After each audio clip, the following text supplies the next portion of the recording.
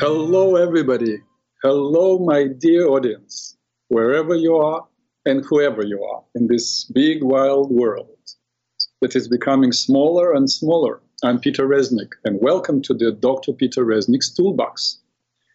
If you are from a younger generation, it's just normal for you. But for me, who grew up without a telephone, without a television, it's just magic. I receive emails from people from Saudi Arabia, from Netherlands, from Spain, from Mexico. It's amazing. It's amazing how connected we are now.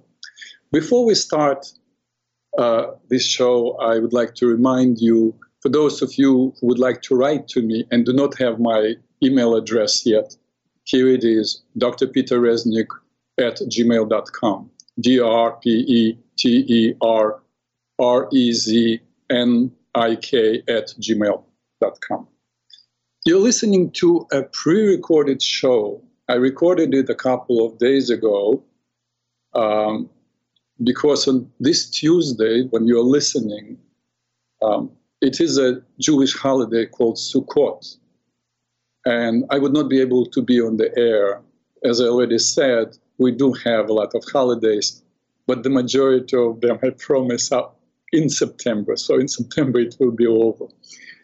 Last week, I interviewed Dr. Joel Walsh, who's a pioneer in biochemical research and a 1991 Nobel Prize nominee for medicine. Dr. Walsh started the show by sharing his unique perspective on global warming and his understanding of the problem, and also offered an idea of how individuals, families, communities, and countries could help to resolve the problem completely.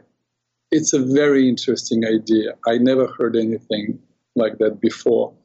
And frankly, as he was talking, I thought this guy is either crazy or an absolute genius. And from all the things that I have learned about him and I've seen him done so far, I don't think that he is crazy.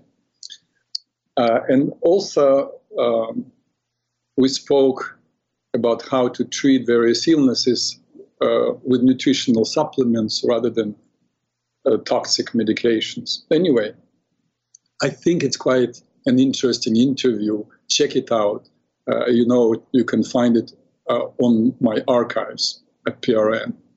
Next week, Tuesday, September 28th, I will have Vladimir Engert, who we already had on this show 3 times. And I got a lot of emails asking me to invite Vladimir again. But this time, it will not be an interview.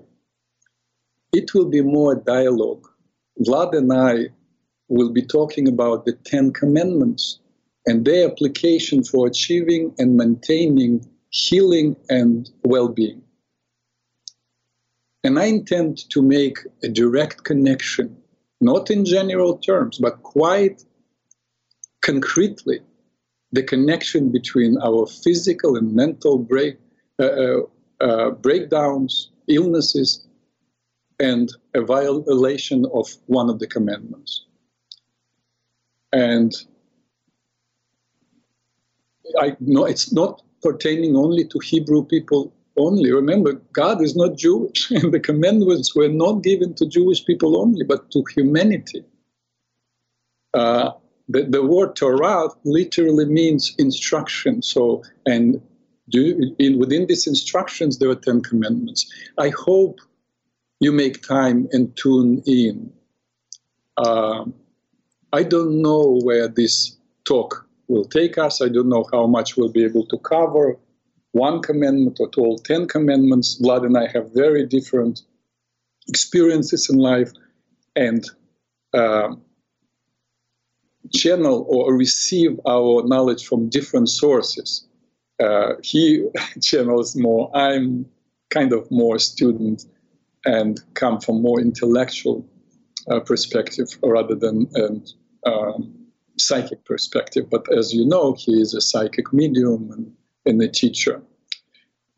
So I'm looking forward to you tuning in on the 28th. And now, ladies and gentlemen, we'll continue our journey through the 6 pillars of well-being. We're still on the 5th pillar, our conscious beliefs, attitudes, and character traits. So far, we covered guilt, judgment, ingratitude, jealousy, doubt, worry, and expectations. Today, I will be speaking about the arrogance and anger. Cambridge English Dictionary defines arrogance. Let's start with arrogance. Defines arrogance as the assumption that one's self-worth is far superior to others. It is very close to pride, in my understanding, which refers to an inflated sense of one's personal importance and status or accomplishments. That is why I put them together and didn't single out pride as a separate affliction, which it is.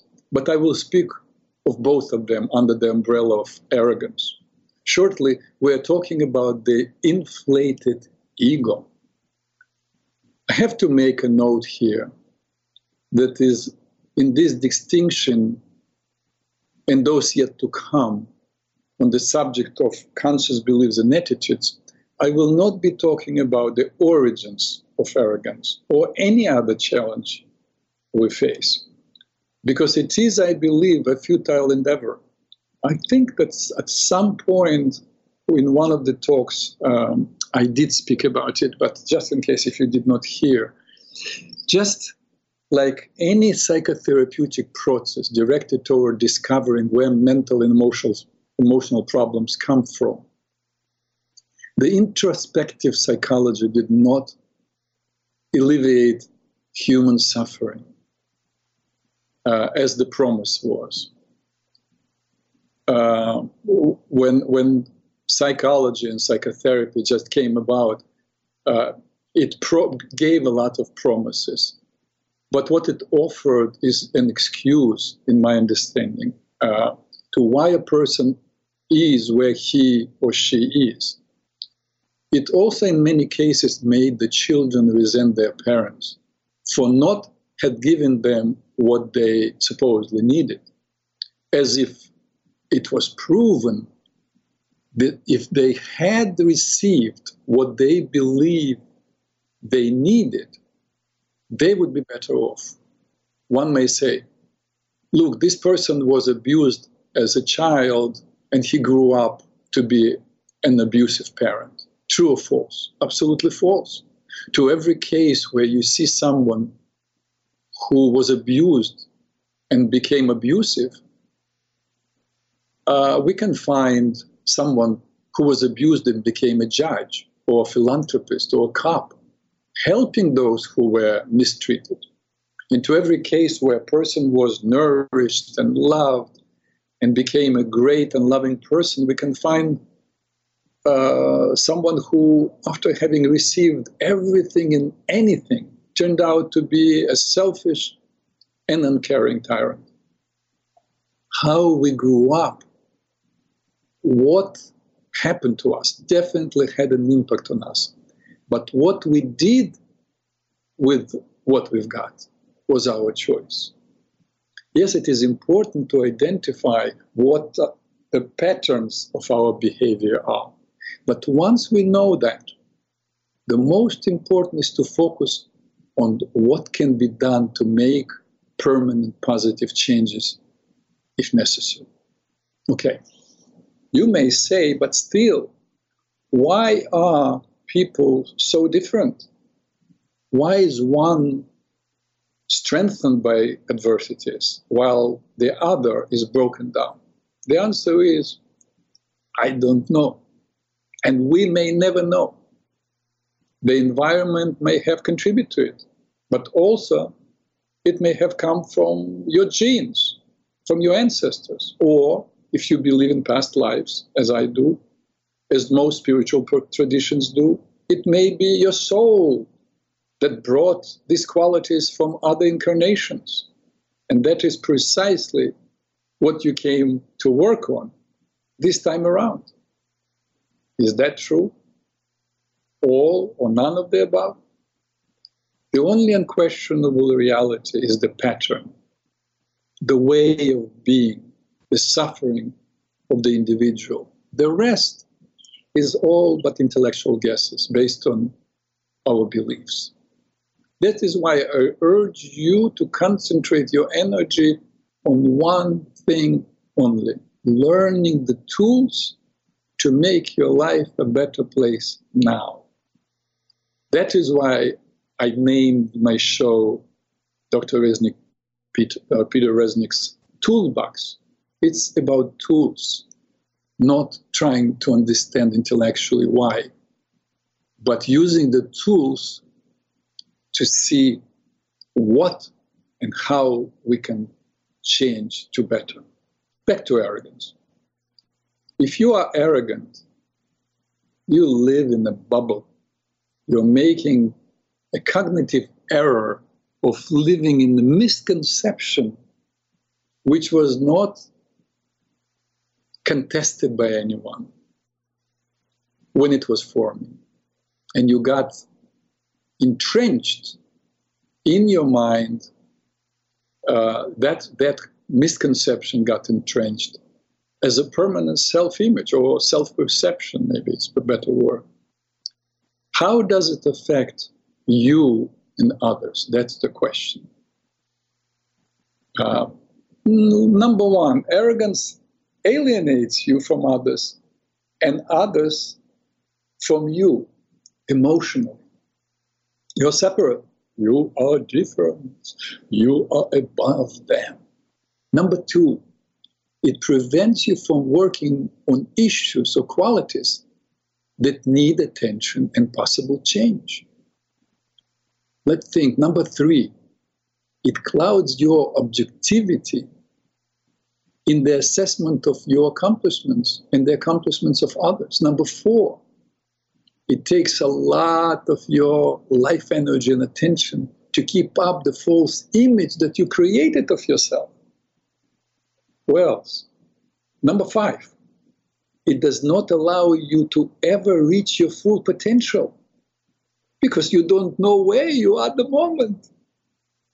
You are already complete. You are above all. And number six, it blinds you from ever getting to know the real you because you're so into that mask, into that false personality. By the way, the word personality comes from Greek word persona, that means a mask. So some people develop this mask and forget it's a mask. They're not aware that it's a mask. They think that the mask is the real, really who they are. You can think about other ways arrogance affects your life. I did not exhaust all ways. Please write to me, and if you come up with something, I would love to hear from you. Now, how do you know that you are arrogant? Very simple.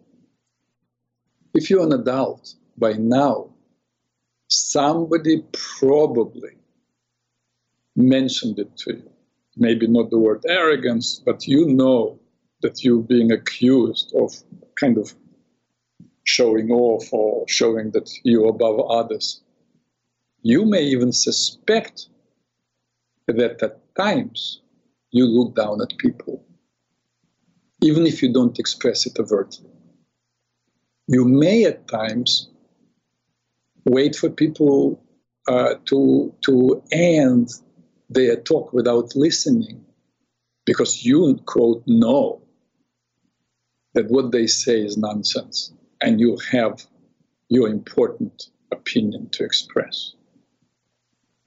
They will understand then what quote, this truth is, or they will see the light. If that's how you interact, and you have to be honest with yourself right now, think about different situations, and if that's how sometimes you operate, that's arrogance. Arrogance is also expressed in giving someone a compliment. for an achievement that you expect from yourself as ordinary and obvious. You see that, those little human beings, yeah, that's very nice that I did it. Of you, of course.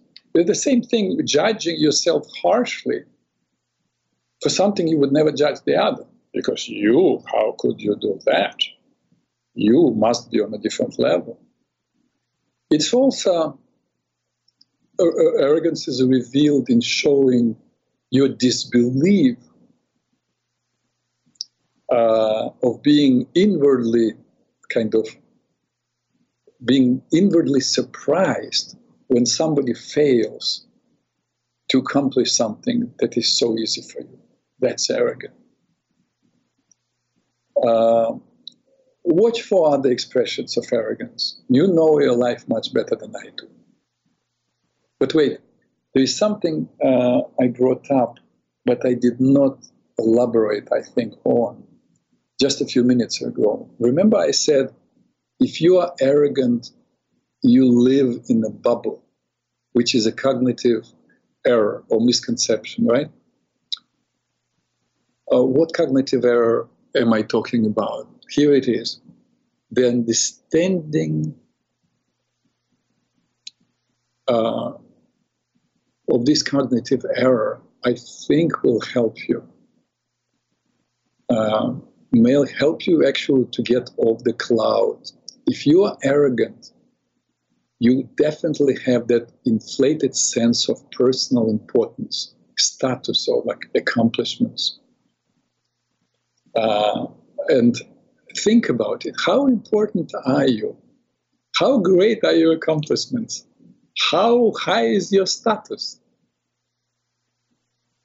The key question is, let me pause. What do you think what the key question is about status and importance? Now I tell you, the key question is compared to who? If you think you're that important, you're that above everybody, you think you're intelligent? Yes. Perhaps compared to a person who never had an original thought or asked one question, you are. Compared to Niels Bohr, Albert Einstein, Thomas Edison, Nikola Tesla, Steve Jobs, compared to highly intelligent, innovative, original thinkers, more than likely you are like a monkey trying to reach for a banana with a stick. Good job, but don't fly too high, brother. You think you're smart because you made money, you're rich, compared to who? Warren Buffett, Bill Gates, Jeff Bezos. Are you rich? Are you that smart? And even if you do have a lot of money, are other areas of your life that successful? Maybe you feel better than others because you're strong. Again, compared to who? By now, I think you got the point. Every body of knowledge, every accomplishment, every triumph is a relative. Let the steam out with joy, my friend. I had to do it in my 30s because I kind of made up a bubble thinking I'm educated. I read many books. I knew things. And it seems that the older I get, the more, I cannot say stupid, but the more I recognize my limitations. If you are terrific at one thing, you may be super lousy or mediocre at another. And that one thing may be the very thing that you came here to work on. Now, the opposite of arrogance is humility. In the Bible, or the Torah, guess what quality is upheld the most? In the book of not Genesis, in the book of Leviticus, let me think, chapter 12, verse, I made a note here, verse 3. As God chastises Aaron and Miriam for gossiping about Moses, God emphasizes the greatness of Moses, how wonderful he is. In fact, he says, he is the only one I speak mouth to mouth, which means direct communication. And speaking of him, God talks of him not as a man of courage or generosity or wisdom. He doesn't say this is a great leader or my prophet, but humility, saying, Moses, the most humble man of all. Moses, the most humble man of all. That is the biggest compliment that God gives a human being. Anything else I need to say? So if you discover that arrogance is an issue for you, I give you a little homework. If you're not certain, by the way, but suspect it may be an issue, choose someone you trust, a person who spends a lot of time being around you. Ask the person. But now, it has to be a person who is honest, straight with you. Not a person who just loves you and accepts you and will just praise you, you are wonderful. No, a person who tells you the truth, whether it's good or bad. And ask the person to watch you, unless they tell you right away, yeah, man, that's a problem. But if not, if you question, ask this person to watch you. And if they notice you being arrogant in any way, they're to give you a sign. Make a decision what sign they give you. Please realize, if you do have a problem, you cannot just snap out of it in 7 days or even 20 days. No, it's a long-term project. Good enough if you become totally aware of this arrogance and commit yourself to working on it for the following, let's say, 3 months. And every time your friend reminds you of, or you catch yourself thinking in an arrogant way or acting in an arrogant way, simply say to yourself mentally, oops, and stop that very moment. No thoughts, no analysis, no judgment, just stop and move on. Simply, oops. That's it. Don't even say, oh, it happened again. That's already judgment, meaning, look how lame I am, I keep doing it again and again. No, oops. Stop and move on. That's all. That's all for arrogance. Now, next subject is anger, but let me share with you something. Before I move to anger, I would like to make an announcement. I don't think I did before. It's regarding my practice of mind-body integrative therapy. It's an approach, and I spoke about it to you in one of my first shows. What I practice is an approach to wellness that recognizes interconnectedness between mind, body, and spirit. Through this approach, I help people with physical illnesses, mental illnesses, because I really don't believe there is such a thing as a physical problem or mental problem. They're all interconnected. The body expresses itself as a physical entity, and any inner conflicts are embodied in that physical entity, and yet the physical discomforts or problems are manifested as emotional and mental imbalances. Though this approach is rooted in ancient healing principles, it is adapted to incorporate modern science. And I offer a new way of attaining clarity and well-being and healing the symptom. But it's all understanding that there are symptoms and there are root problems. I help people overcome issues in their lives and achieve personal goals. I do group sessions, I give lectures and courses, business consultations, I do training programs. And now we live in a new age. I have a range of digital wellness programs.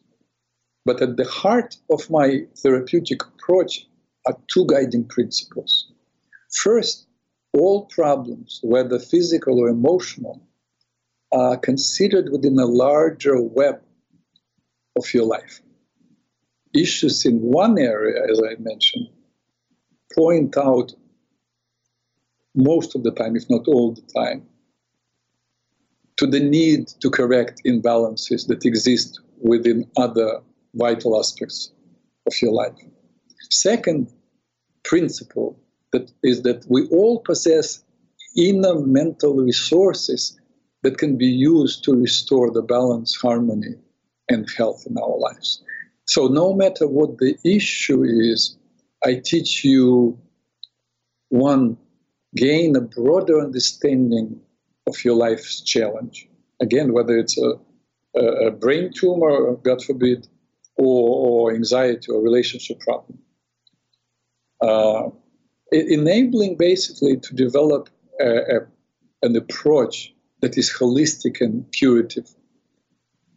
Two, I help to discover emotional and release emotional toxins. And that is guilt, all the things that we spoke, remorse, anger, and so on.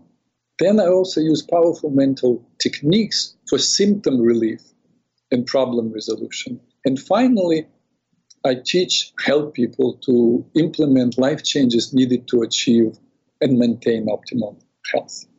Now, the reason I'm making this announcement now is not really because I am interested in expanding my practice. I'm 67 years old. I am kind of decreasing my practice. In fact, in the last year and a half, I gave up expanding my practice, really. I take very few new clients, and only when I'm completely finished with somebody else. I'm busy teaching, writing, hiking, spending time with my children, developing programs, and doing this show. But I am teaching a new generation of health practitioners, all that I know. And it's a postgraduate program. I teach it to psychologists, social workers, medical doctors, and nurses. And it takes 1 year and a half to study the approach and all the techniques that I know, and then I certified them. So I have some very qualified people that I trained. And if any of you, ladies and gentlemen, are interested in our help, I think you could benefit from this work. I personally supervise the work of my students. But my students charge a fraction of my fee. By the way, I will have to tell you, if I refer you to someone, I supervise them. But this is not, they don't work for me. They're not paying me part of their fee. I'm just interested in them helping you and having practice and building their practice. They are not operating out of my center, the center that I own. So I just wanted to tell you. As I said, I have men and women who are highly qualified and already are professionals, but I trained them, or already trained them in all the tools that I know. So if you feel you could benefit from our services, write to me, please, to drpeterreznik@gmail.com. Okay, back to our subjects. Now we'll talk about anger. Modern psychologists view anger as a natural, I will read to you, I made a note here, as a natural and mature emotion experienced by virtually all human beings at times, and as something that has functional value for survival. Anger is seen as a supportive mechanism to show a person that something is wrong and requires changing. William Deforay, an anger management writer. That's where I got the quote. He is an anger management writer. He described anger as a pressure cooker. We can only apply pressure against our anger for a certain amount of time, he says, till it explodes. So, is the message not to suppress or deny anger and express it in a least damaging way to yourself and others? Indeed, William Deforay and many others have all many workshops and courses offered now these days online, but it used to be huge seminars offered in hotels that teach skills of anger management. In fact, many corporations have hired people to teach stress management and anger management. There are corporate seminars. I know corporations that have people come regularly for anger and stress management. And of course, there is an endless number of books and articles about anger. Most of the books and articles I read give a lot of information about different kinds of anger. And some provide very valuable techniques of dealing with anger. But I have to tell you, I did not yet come across a teaching which offered a way of getting, not dealing with anger, but getting a way out of anger, not having anger in the first place. Excuse me, I will have a sip of tea.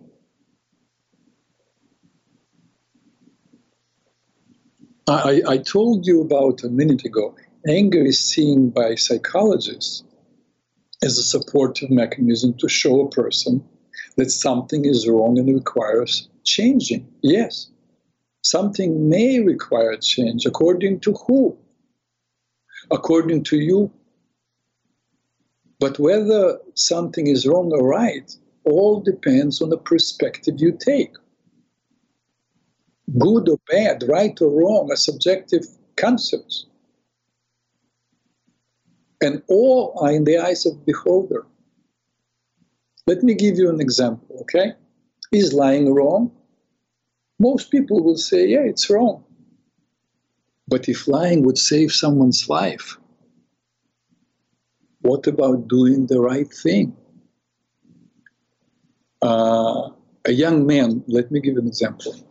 A young man abandoned his girlfriend and ran to call police when they were kind of disrespected or almost attacked by a couple of bullies.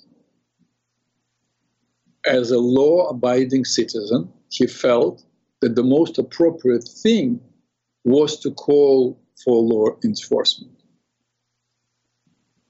But do we appreciate his actions? You know, he had to run around the corner because he saw, as they were walking, there was a police car. And this is a real story.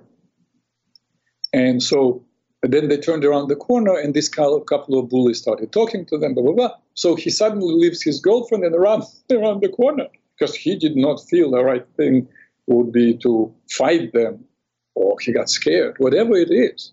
Is that the right thing? Now, another example from my practice. A woman receives a huge bunch of roses on her birthday from her husband.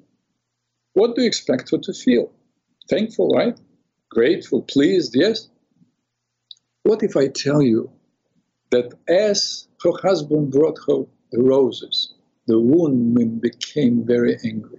Stranger, but not if I tell you that for years she has been telling him that she did not like roses.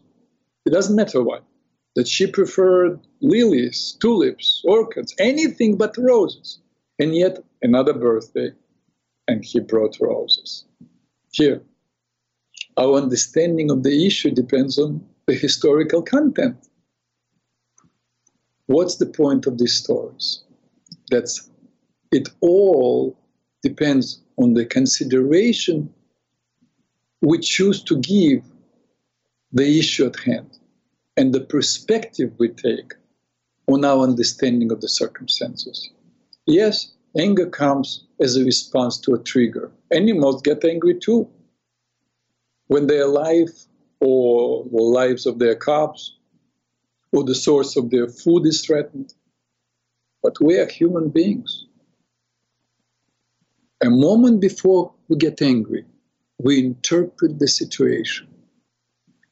And what interpretation we give to an event or circumstance or behavior depends on what we feel.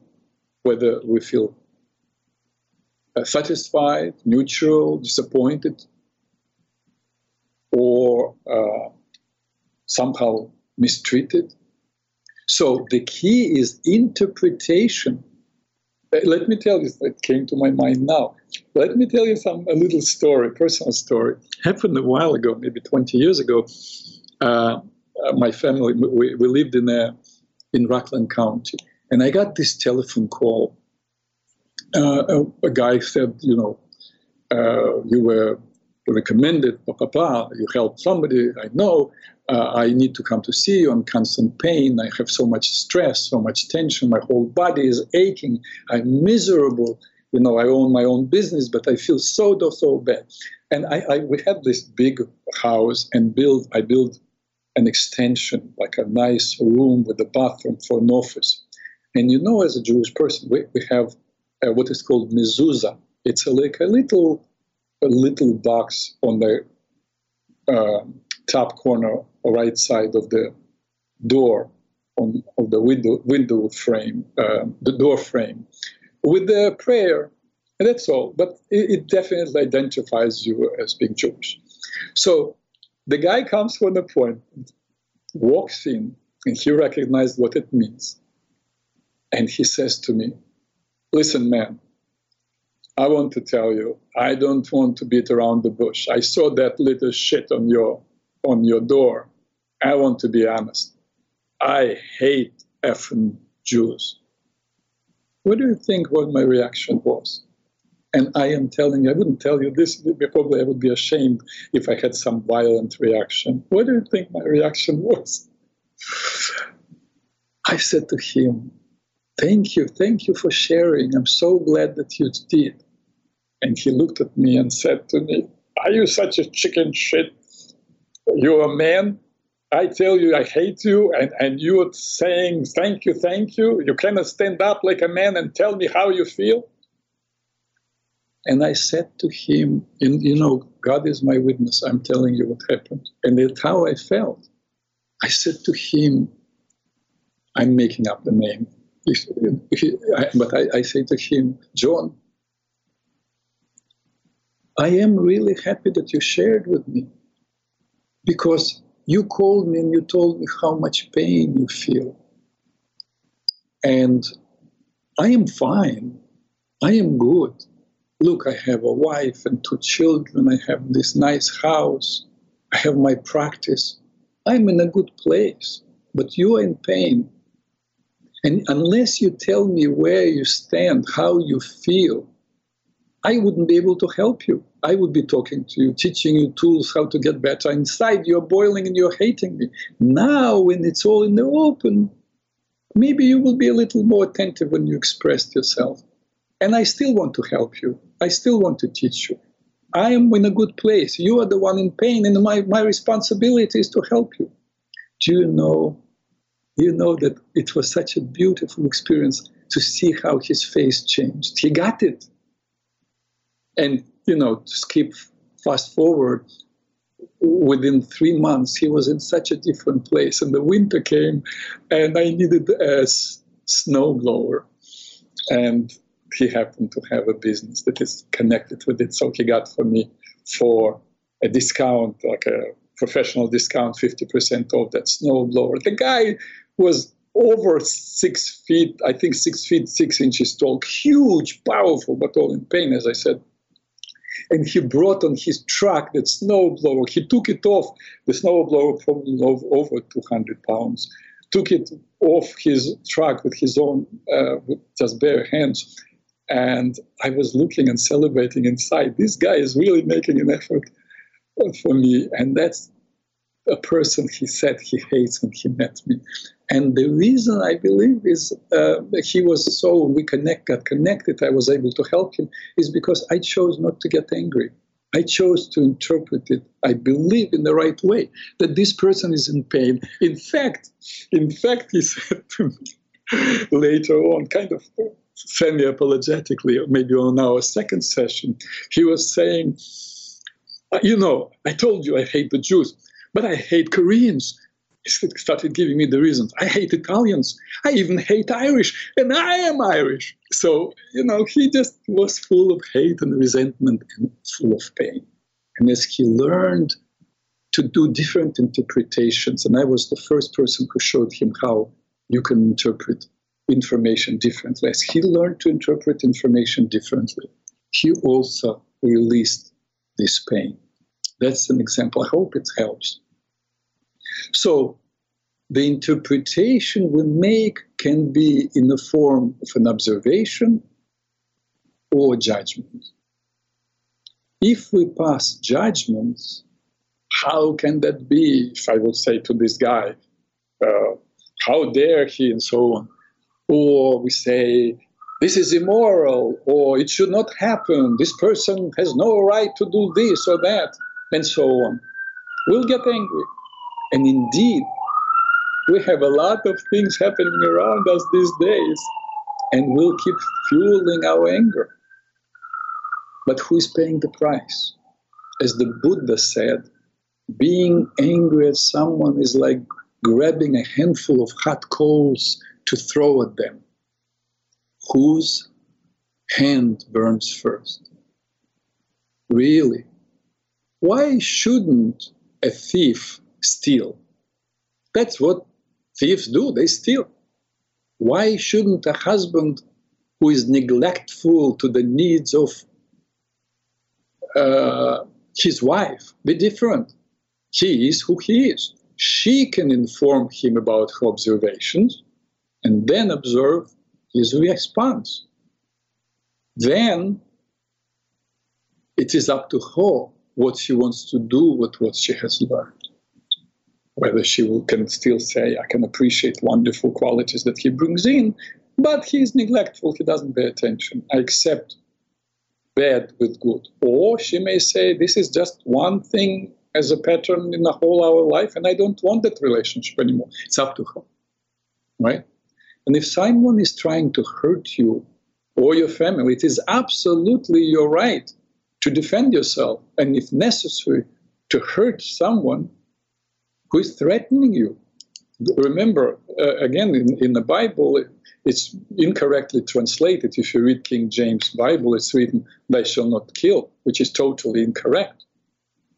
"Thou shalt not," lo tirtzach in Hebrew is translated as no murder, not killing. Of course you kill. If, God forbid, right now somebody would come in, I don't know why I would choose my apartment, but somebody would come in and want to kill me, I would not hesitate at all to kill them.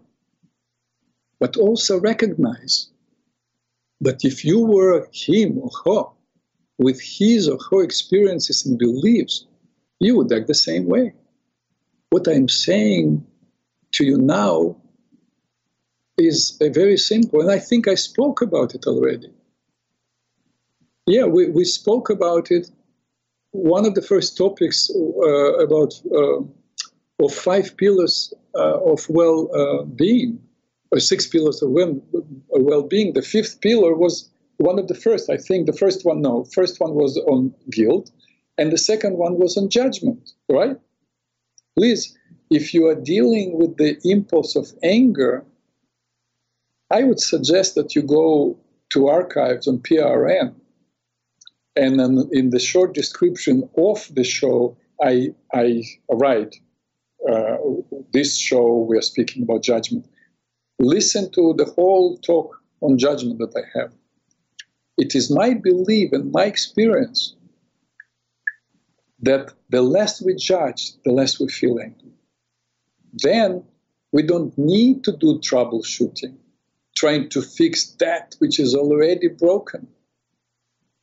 The anger flooding our minds and our bodies, we simply see what is, and then we can choose to respond to it in the most appropriate way. But how do you not react? How do you respond? That's why, remember, for 12 weeks, 1 week after the other, I was giving you exercises on will. And all these exercises were geared toward only one thing, to create a pause between the stimulus and response. If you learn to pause before reacting and think, life is, people are, and that's it. And I am free to choose how I'm going to interpret it.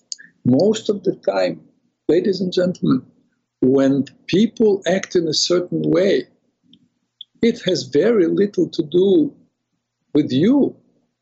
It has everything to do with them. So when your boss, particularly at work, is nasty or angry, if they're not communicating in a healthy, respectful way, you have to say, this is his or her story in your mind.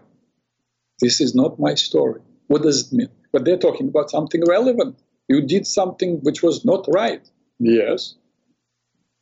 But how they talk, it tells you about them, not about you. And more than likely, they were that way before you. They're this way with you. And they will be that way after you. Okay. But what if you did not succeed at not judging? What if you're already angry? I want to give you a little tool or a couple of tools. What if you're already in it? Yeah, you listen to me and you agree, but you snapped quickly. Here's what you do. The moment you recognize that you feel angry, remember, and I mentioned it many times in many of my talks, anger, anxiety, they're called emotions, but they're also physical events in the body.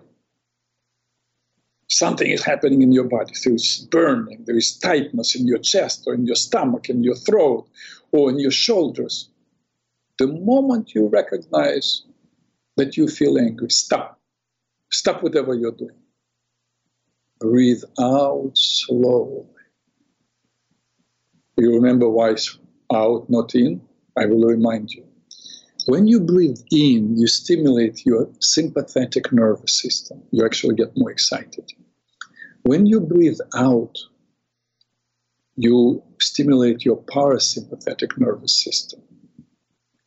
You actually stimulate a quieting nerve called vagus, which goes from your medulla to heart, lungs, and stomach. So it immediately relaxes you. If you say, how can you breathe out without breathing in? Of course you can do that. Look, I will demonstrate to you. You know that when we speak on exhalation. Look, listen to me. I'm talking to you right now, and still after I finish, I will have some air to exhale. Listen. You see? So I am able to exhale even after talking for so long. So don't worry. The moment you catch yourself being tight, being tense, you breathe out very slowly, knowing that you are stopping the flow of norepinephrine in your brain. That's the wonderful thing. That's how you relax. You're relaxing your stomach, your heart, your lungs. You breathe out very slowly. And as you breathe out, you say to yourself mentally, a wave of anger is trying to flood me. Then keep breathing out, slowly breathing it normally, till the anger subsides. remember there was a wonderful Italian psychiatrist. A big part of his life he lived actually in California, Roberto Assagioli. He developed an approach called psychosynthesis, which is a little bit connected, reminiscent of what I do. And he said beautifully, what we identify with controls us. What we disidentify from, we can control. So when you say, I'm so angry, I cannot take it, then that's who you are. But when you say, a wave of anger is trying to flood me, so it's outside of you. So, by the way, remember, you're breathing out. You're breathing out, so you're already quieting your body, and at the same time, in your mind, you're saying, this is a thing that is not mine. It's from the outside. So I choose not to. So keep breathing. Keep breathing out slowly, breathing out in normally, till anger subsides completely. Now, if you say, wait, what if I'm with other people? Listen, you do your best. But if you focus slowly on your breathing, and even if you disconnect a little bit from the situation, let's say people, you don't even hear what the other person says, it's not that important. If you miss something, you will be able to say, oh, excuse me, could you repeat? But right that moment, you want to deal with the anger, not with some information that fueled the anger. Do not think, when you are doing this work, do not think about the content of what triggered the anger. Just deal with the physical assault on your body. Remember, you are the one paying the price. You are the one. A person who said something will forget about it, will go home, have a nice meal, enjoy himself or herself. But stress, remember the whole thing, I don't need to lecture you, cortisol constantly that is produced begins to destroy the lining of your stomach, norepinephrine increases your blood pressure and so on. You are destroying yourself when you feel angry. You are paying the price. Just think about it. Let's say somebody has done something which is not right, and you're angry at them. You are hurt 2 times. One, they already were not right with you, so you're hurt 1 time, or you're assaulted. And now you're assaulting yourself by storing the anger. It's in your body. So disregard what they're saying. Keep breathing out slowly, breathing in normally. Then go through accepting that things, people, events are the way they are, not the way you want them to be. And decide then how you want to respond. This is very simple. How about that? So I think this is all about anger. I don't have much time. I wanted to tell you a couple of stories, but our meeting today is coming to an end. So I want to thank you for being with me. I'm really looking forward to getting your emails, as long as they're short, not like 1 page, 2 pages, because I get actually, thankfully, a lot of emails, and I'm grateful for them. But I received a couple of emails like 2 pages long. That's a little too much. But I'm looking forward to you joining us also the following week on my talk with Vlad, and after that I will have another interview probably, and then we'll continue the journey. I want to finish us talking about 6 pillars of well-being. Remember, we want to finish the 5th pillar, then we have the 6th pillar, our spiritual and or moral beliefs and attitudes, and then we'll be finished with that. Anyway, thank you again for being with me today. And again, I hope you join us next Tuesday. Peace to all who want to live in peace.